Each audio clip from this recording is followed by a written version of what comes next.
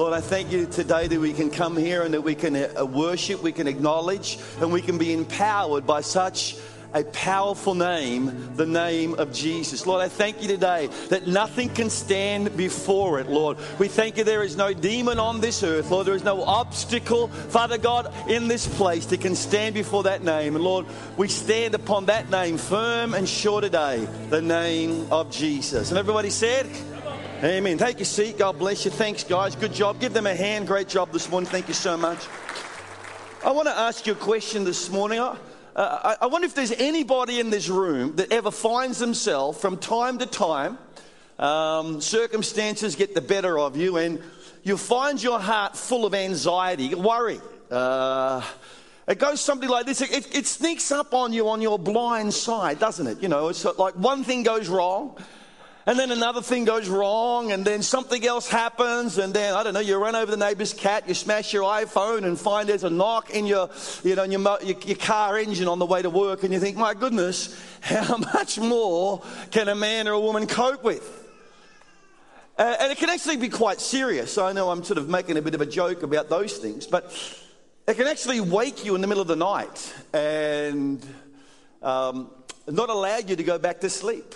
It can cause you to undermine, it can cause your whole productivity of your day to be undermined. It's no wonder Paul writes in Philippians chapter 3 and verse 1, "Further, my brothers and sisters, rejoice in the Lord." He says, it is no trouble for me to write the same thing to you again. I know I've said it before, but I'm going to say it again. Rejoice in the Lord. And he tells us why. He says, because it's a safeguard for you. Now, this is the third in our series on Enjoy. And if you're here for us this morning for the first time, we welcome you. You're kind of like coming halfway through the movie. But that's okay. We'll catch you up and you should be able to get something out of this message this morning, I hope. But I am talking to people who know what it's like to have their hearts filled with worry and concern. And it gets on you like a plague. It gets on you like a virus, like a disease. And you can't kind of shake it off. And it happens to me. How many know what I'm talking about when I talk about this kind of virus? You just get away from me. Paul here is saying that your joy is the safeguard of your faith. And let's be honest, folks, you safeguard what's of value to you. Most of you in this room made sure your car was locked before you walked into this building. Most of us in this room made sure the house was locked up before we left it this morning, because these things have some value to us, and because they have some value to us, we want to make sure that they are safe. If you have children, you want to make sure that they are safe. You spend all kinds of money making sure that you've got the right, seats for your car, that all the security that is required around the home to keep them safe is in place. Because if something or someone is of value to you, you don't leave it lying around. You don't leave it open to some kind of attack. You do what you can to keep what's of value to you safe. Because here's the fact, and this is what I want you to understand this morning. You've really got to put this in your mind. And if you're not a Christian here this morning, you understand what it's like to be filled with pain, the pain of worry and anxiety, to the point almost where you find it difficult to sleep or to concentrate at work. You've experienced that. Paul's writing to a bunch of people who are experiencing this. They're living in a world that is really anti-Christian.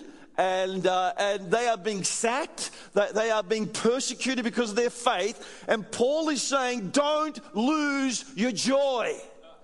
Don't lose your joy. I want you to think about this week that's just passed. Has there been a time when you've lost your joy? Because if the devil can't take your faith, he'll take your joy. And Paul goes on in the third chapter. We're going to try to cover the whole chapter to try to get our minds around what he's trying to tell us about not losing your joy. He gives us a really big why and a really big how later on in the chapter. Following verse 1, he goes into a bunch of verses we're not going to read for time's sake this morning, but fundamentally he's saying most people have their joy attached to something in this world, right? So to an achievement or to a relationship, to a possession. Most people have their joy attached to something or to someone. And of course the problem with that is that, if it's in my retirement fund on the stock market, then my joy goes up and down with the vagrancies of the stock market. If my joy is attached to people, then my joy goes up and down as those people, have good moods and bad moods, as they're there and as they're not there. As they come and as they go, my joy goes like this, and we ride the roller coaster of joy. And the problem with this, of course, is that if your joy is attached to an unsecured thing, to a person, to an object, something that can be taken. If your joy is attached to an unsecure thing, then that leaves your heart insecure.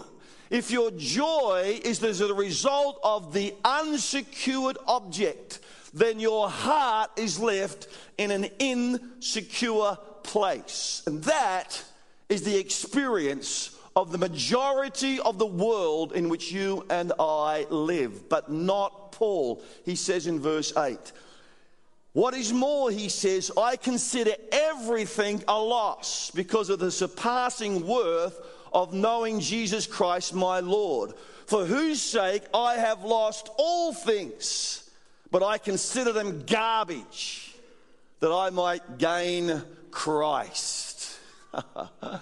Could you imagine that? Could you imagine having such a relationship with Jesus that no matter what this world gives to you or takes from you, it doesn't matter? It's kind of like you ascribe everything that this world has to offer you as garbage. And let's face it, who has ever had anxiety over the rubbish being taken away? Whoever has grief because the garbage gets thrown out? Nobody. And Paul has come to a point in his life where this world means very little to him. Such is the incredible worth of Jesus. And it's not that he looks upon these things with disdain, but that he has such an understanding of Christ that these things just don't match up. And I wonder who this morning in this room could say, hey, I had that kind of understanding of Christ. That the health and wealth of my world compare nothing to the knowledge of Jesus Christ. You see, when you have this kind of a relationship with Jesus outside this world, you can't lose him. He can't get up. He's not going to get up and leave. He's not going to be knocked over in an accident. He's not going to find a better person and take off with them. He's not going to let you down. When you have somebody like Jesus outside of the system of this world, you have a secure hope and therefore a secure heart. And I wonder this morning if we have this relationship. See, a lot of people, even Christians, have a relationship with Jesus based on what they can get from him, right? Oh, I love Jesus because he takes away my guilt and I don't have to feel it anymore. I love Jesus because he's going to get me into heaven. And it's kind of like I've leveraged him for what I can get out of him, but not Paul. Paul says, I want to know Christ in verse 10. I want to know him. Yes, to know the power of his resurrection and participate in his sufferings. So Paul says, such is the amazing knowledge of Jesus Christ, that in his sufferings I want to identify with him. Become like him even in his death. And so somehow attain to the resurrection from the dead. Paul said, I want to associate with him in his sufferings. I think everybody in this room who's been around for more than 10 minutes knows what grief's about. I think everybody in this room who's been around for a few years understands disappointment and suffering. But Paul points something out here that I hope change your point of view of suffering, change your perspective of grief, change your understanding of disappointment. And I hope you understood what he just said. And in case you missed it, allow me to explain it to you. Because Paul just gave us perhaps the greatest understanding on how to be able to have that joy in the midst of sorrow, how to be able to have that hope despite your circumstances, how to understand that there is a faith irrespective of what I see in the world. I wonder if you saw what he just said. Because everybody in the room, we all love breakthroughs. I love breakthroughs, you know. I mean, I love it when I get to a point and I go, wow, you know, this is gone. The trial is over. Hallelujah. You know, the disease is gone. That person has changed their decision. This is now the way I want it. This is now the way hallelujah, I've got my way. Amen. Who loves to get their own way? Oh, come on, put your hands up. I love it when I get my own way, right?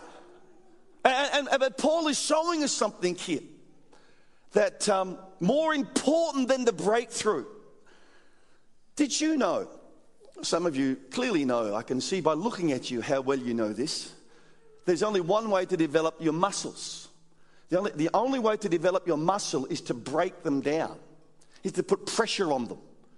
The way you develop your body is you put pressure on it, you break it down, and then it grows back. The muscle grows back more complex and stronger and larger than it was before. It's the only way to grow your body. There's no other way. The only way to grow your body is to put it under pressure and have that pressure break it down. And then once it's broken down, it will grow back. It will develop. It will come back more complex, stronger and better than it was before. Paul says, I want to identify with him in his pain. Because for Paul, he was the most important thing. Paul understood something that I sometimes think we forget. That as glorious as the breakthrough is, and as wonderful as getting our own way is, and, you know, having our prayers answered and getting the stuff we want, it's all good, right? But Paul says, better than that is as you are in that pressure cooker, as you are in that suffering, as you are in that crisis, you're being developed. You are being broken down. But you're only being broken down for one reason, so that you can come back more complex and stronger and more significant than you ever were before. See, Paul says, I want to identify with him in his suffering so that I might understand and identify with him in his resurrection. Paul says, I want to develop and become more like Jesus, and the only way I can do that is to embrace the crisis, embrace the pressure, embrace the tough times, knowing that tough times never last, but tough people do. Knowing that this thing isn't going to leave me the way it found me. I'm going to come back stronger. I'm going to come back greater. I'm going to come back more like Christ than I ever were before. And for me, this is what's important. For me, it's not important that I get my own way. It's not important that I get the trinkets or that I get the breakthroughs. What's important is that Christ is developed in me. And the only way that happens is that I get broken down through the crisis so that Christ comes back through the resurrection. See, Paul was clearly what we might define as an internalist. He develops something on the inside. Most people are externalists. Externalists live a very insecure life. The externalist lives on the basis of the circumstances around them. When things are good, they're good. When things are at peace, they're at peace. When there is joy, they have joy. That's the externalist. The internalist is the opposite. The internalist has a sense of power about themselves and therefore about their life. And they don't see it like that. They see it as if somehow it's not what happens to them, it's what happens through them that's going to actually change their future. And so they have control over their future, over the way they allow their circumstances to affect them. J.P. Sheridan said, happiness is not in our circumstances, it's in ourselves. It's not something we see like a rainbow or feel like the heat of a fire. Happiness is something we are. It's who you be. Oh, bad English, I know. Sorry. It's who you believe. It's whom you believe. It's who you are. Happiness is in who you are, not in what you're touching. He says, Happiness is something where believing God, having his work, having his way in you, each matter is just a test to be worked through to grow from.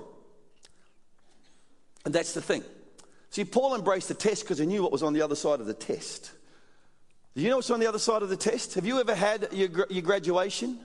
What did you do just before your graduation? Before you got your degree or before you passed that year and went on to the next? What was it you did? What was it you had? You had a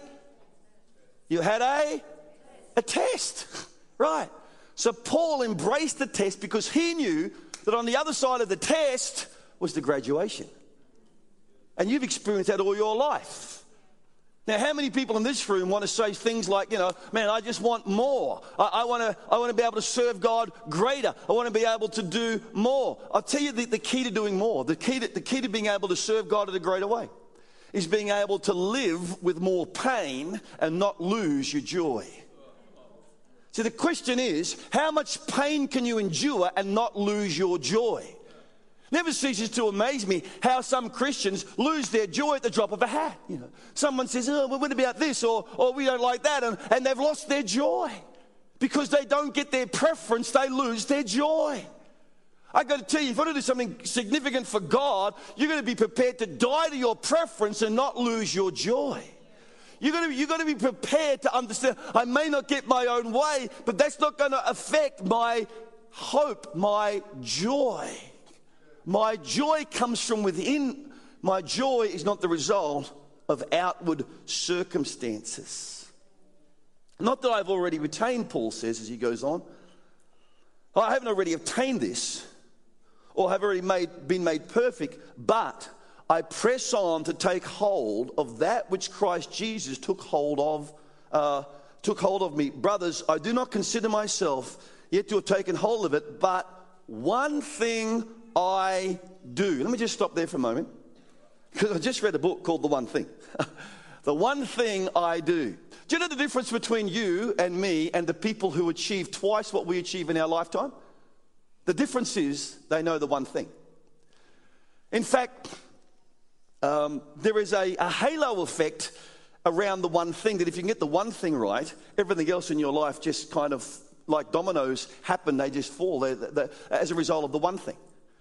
If you know the one thing in your life, then all the many things fall into line behind the one thing. The question is, what's your one thing? What's the one thing? See, it's kind of like this. You have a domino, and a domino knocks the next one over.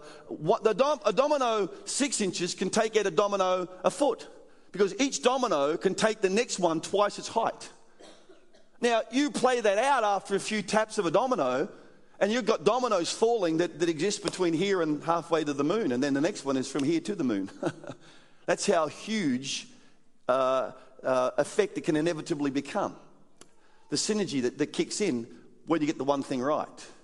You get the one thing right, you can change the world. You get the one thing right, you can change your future. What is the one thing? Paul said this one thing. This book I've just read called The One Thing didn't make any biblical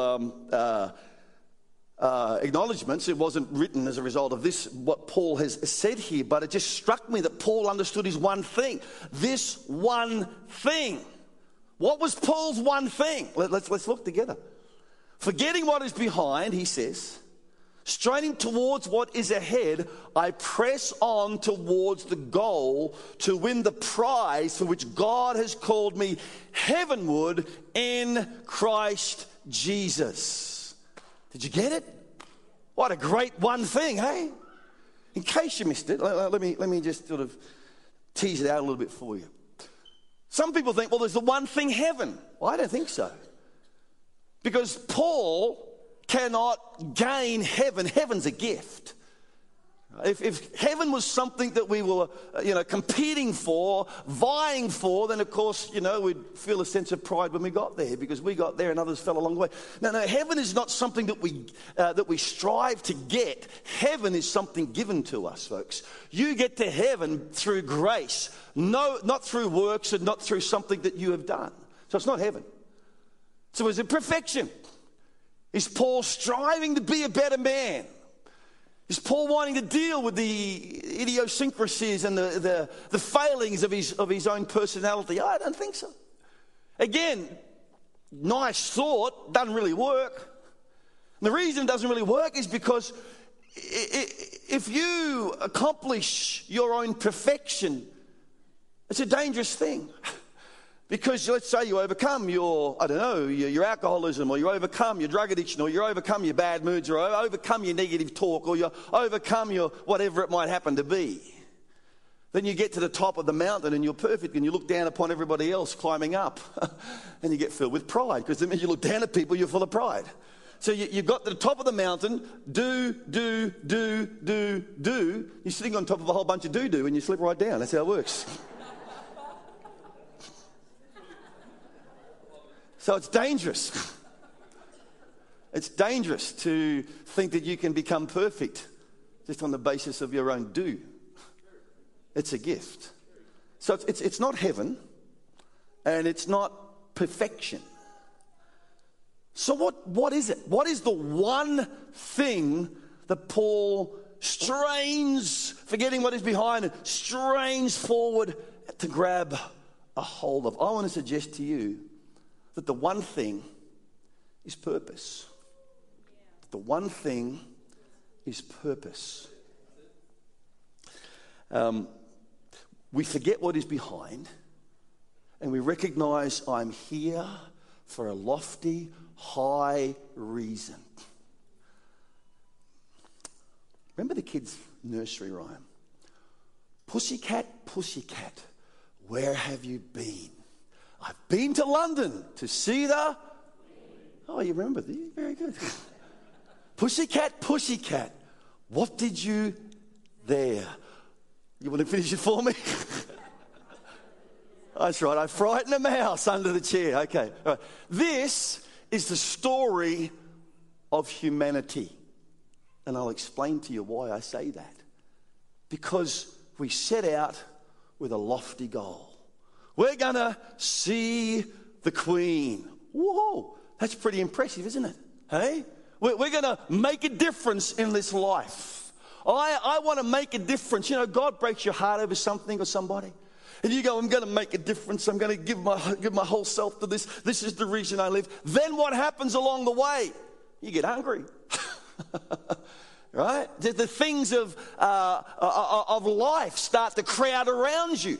And now all of a sudden I've got to pay the bills. I've got to get the kids to. I've got to do this and I've got to do that and I got this problem and that problem. And what happens is you went to see the Queen and you finish up finding mice. How many people do you know like that? They started off with a high and lofty reason, but in the end, their carnal desires, for want of a better term, just the stuff of life got a hold of them. You start off, this is how it works, you start off being broken by something and you end up, I should say you start off being broken for something and you end up being broken by something. Mutually exclusive concepts. I'm broken for this. I'm broken for the lost people of our city. I'm broken for this. I'm broken for that. And you set out to do something great, high and lofty, to bring redemption to mankind or whatever. But along the way, you get broken by people. You get bitter. You get disappointed. You get angry. And then what happens? You revert to your natural desires for food or for whatever's going to fill your belly. You start off seeking the Queen and you end up chasing mice. That's the story. That little children's nursery rhyme is the story of mankind. And, amputees can experience substantial pain from phantom limbs. Locked in their brain is the memory of what was once there. They can feel a hand to grab something even though their arm has been taken off. Or they feel like they can stand up even though their leg has been removed. This is a serious and a genuine issue for amputees. Dr. Paul Brand writes of one such patient, a man by the name of Mr. Barwick, who had serious and painful circulation problems in his leg, but he refused to allow the recommended amputation. As the pain grew, Barwick grew bitter. I hate it, he says. He was the administrator in Dr. Brand's medical school. "I hate it," he would mutter about his leg. At last he relented and told the doctor, "I can't stand it anymore. I want you to take this leg off."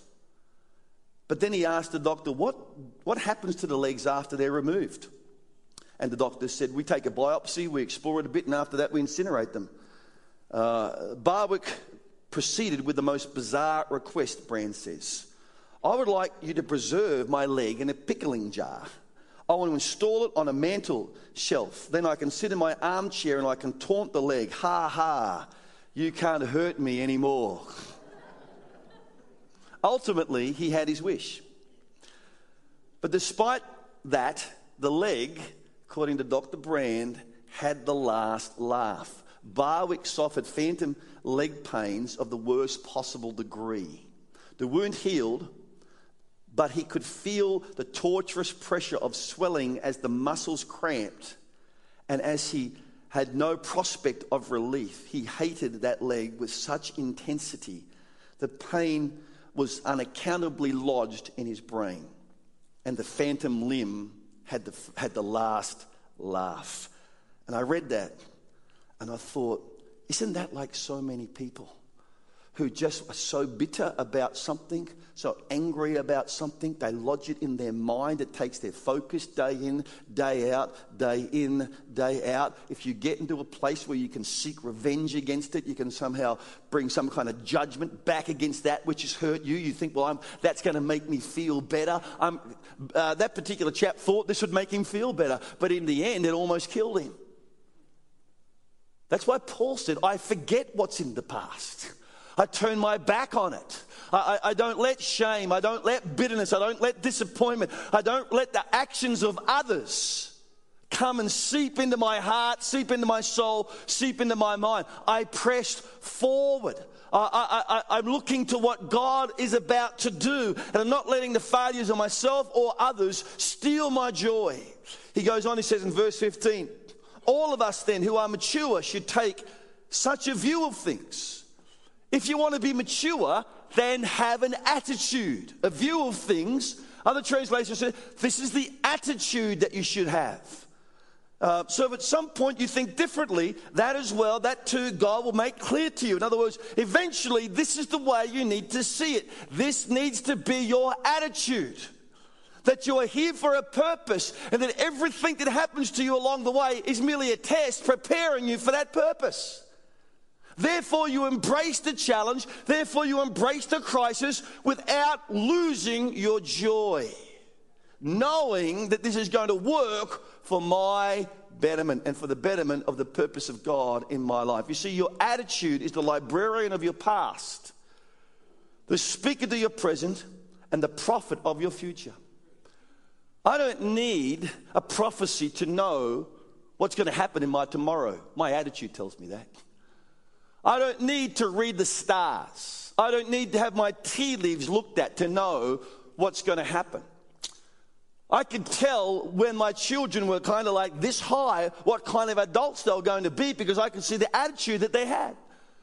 And you kind of know, well, this kid's going to be this kid's going to be that, this is the way their life's going to take it. You can just see by the attitude that they are developing. Your attitude will determine your future.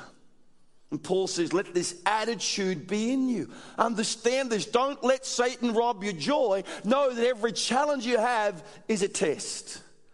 And then he goes on and he outlines how people lose sight of this. And I'll finish with this verse in terms of our study of this chapter. He says, in verse 18, he says, "For as I've often told you before, now I tell you again with tears, many live as enemies of the cross of Christ. Their destiny is destruction." Why? Their God is their stomach, right? I've got to fill my stomach. Where's that mouse? Where's that mouse? I've got to fill that stomach. Where's that mouse? I set off for a high and lofty goal. I set off to do something powerful and significant with my life. Now I just want to run away and hide. Now I just want to tend to my own situation, my own circumstances. And their glory is their shame. Their mind is set on earthly things. Folks, we've got to set our mind on heavenly things, because earthly things are going to destroy you. If you allow the things of this world, of your life in this world, to eat into your spirit, they will destroy you. They will bring you down. Have you ever stubbed your toe? Have you ever been walking along without any shoes on or anything like this? Or maybe it's in the night, I don't know, and you sort of, the call of nature in the middle of the night or something, and you get up and, I don't know, hypothetically speaking, your wife left her suitcase on the floor for about 2 weeks now. Anyway, on the floor. Hypothetically, I mean, I'm not saying this happened. You only speak out of your experience. And you're walking through the dark and, you stub your toe. And you just want to wake everybody up because, it wasn't your fault the thing was there. And you, right? Let me tell you, at that point, when you stub your toe, and you've been there, or you've hurt yourself, at that point, you are incredibly self-centered. All right? At that point, you're not caring about anybody else but yourself. You know why you're not caring about anyone else but yourself? Because you're in pain. There's a lot of people in your world and you go, they're so self-centered. You know what the real issue is? They're in pain. You didn't see them stub their toe, right? You didn't see their circumstance. You've merely read their behavior and you've gone, they're only interested in themselves. They're only in it for what they can get out of it. They're just self-centered. You know something? We are all self-centered when we are in pain. We are all just concerned about dealing with this pain and getting out of the situation and filling our stomachs and doing whatever it is we can to survive when we're in that situation. But God has called you to be above that. The issue is not about, dealing with your self-centeredness. The issue is about understanding God is working on me, and my pain is merely a process that's taking me to a higher plane. My pain is taking me to a higher plane. Therefore, I can embrace it with joy. Therefore, I don't have to lose my hope. Therefore, I don't have to let the stuff of life come and steal my faith, because as he said in verse 1, remember that your joy is the stronghold. It is the safety device that holds your faith. And what tends to happen is when you lose your joy, you wander from your purpose. That's what he's basically saying here. Lose your joy and wander from your purpose.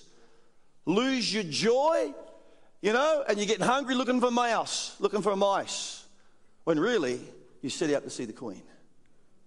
How often do you see this happen? How often do you see two young people come and they dream of a life together, they get married, and what happens? And one person hurts the other person, so they get them back and they hurt them back, and then they hurt them back, and then they're dreaming about what life would have been like if we never got married, and they're thinking, how much longer can I put up with this? And all of a sudden now it's about control and manipulation, because I'm just trying to survive in this circumstance. I'm just trying to survive with this person. I'm trying to control them and manipulate them and hide from them, because I just got to try to get myself out of here. I'm in this really horrible situation. And they forgot what happened. They forgot the whole purpose that they set out on this life together to achieve. It's gone by the by. Once upon a time, when we get married, we can do this and we can do this and we can do this. That doesn't mean a thing anymore. All it's about now is survival. Because if you are living on the basis of survival, you have lost your joy. Paul did not live. Paul says, I abound in all things, even though he's in a prison cell. Because Paul knew how to abound in joy despite his circumstances. I watched Andre Agassi versus Pete Sampras. That gives my age away. That was a while ago.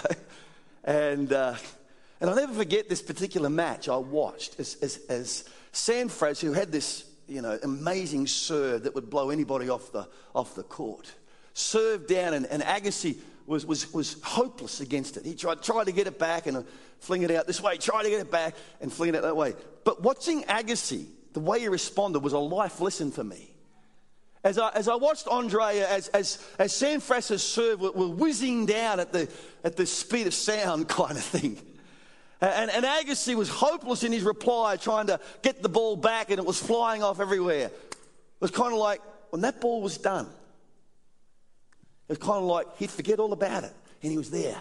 And you could see in his face, just waiting for this next one to come, because I'm going to put this, it's going to be a winner. It's going to be a winner. And it would come down, he'd messed up again. And it was like in his mind, you could see in his face that not once did he ever think, I'm doomed. Not once did he ever think, I can't beat this. Not once did he ever think, I'm just not up to this guy.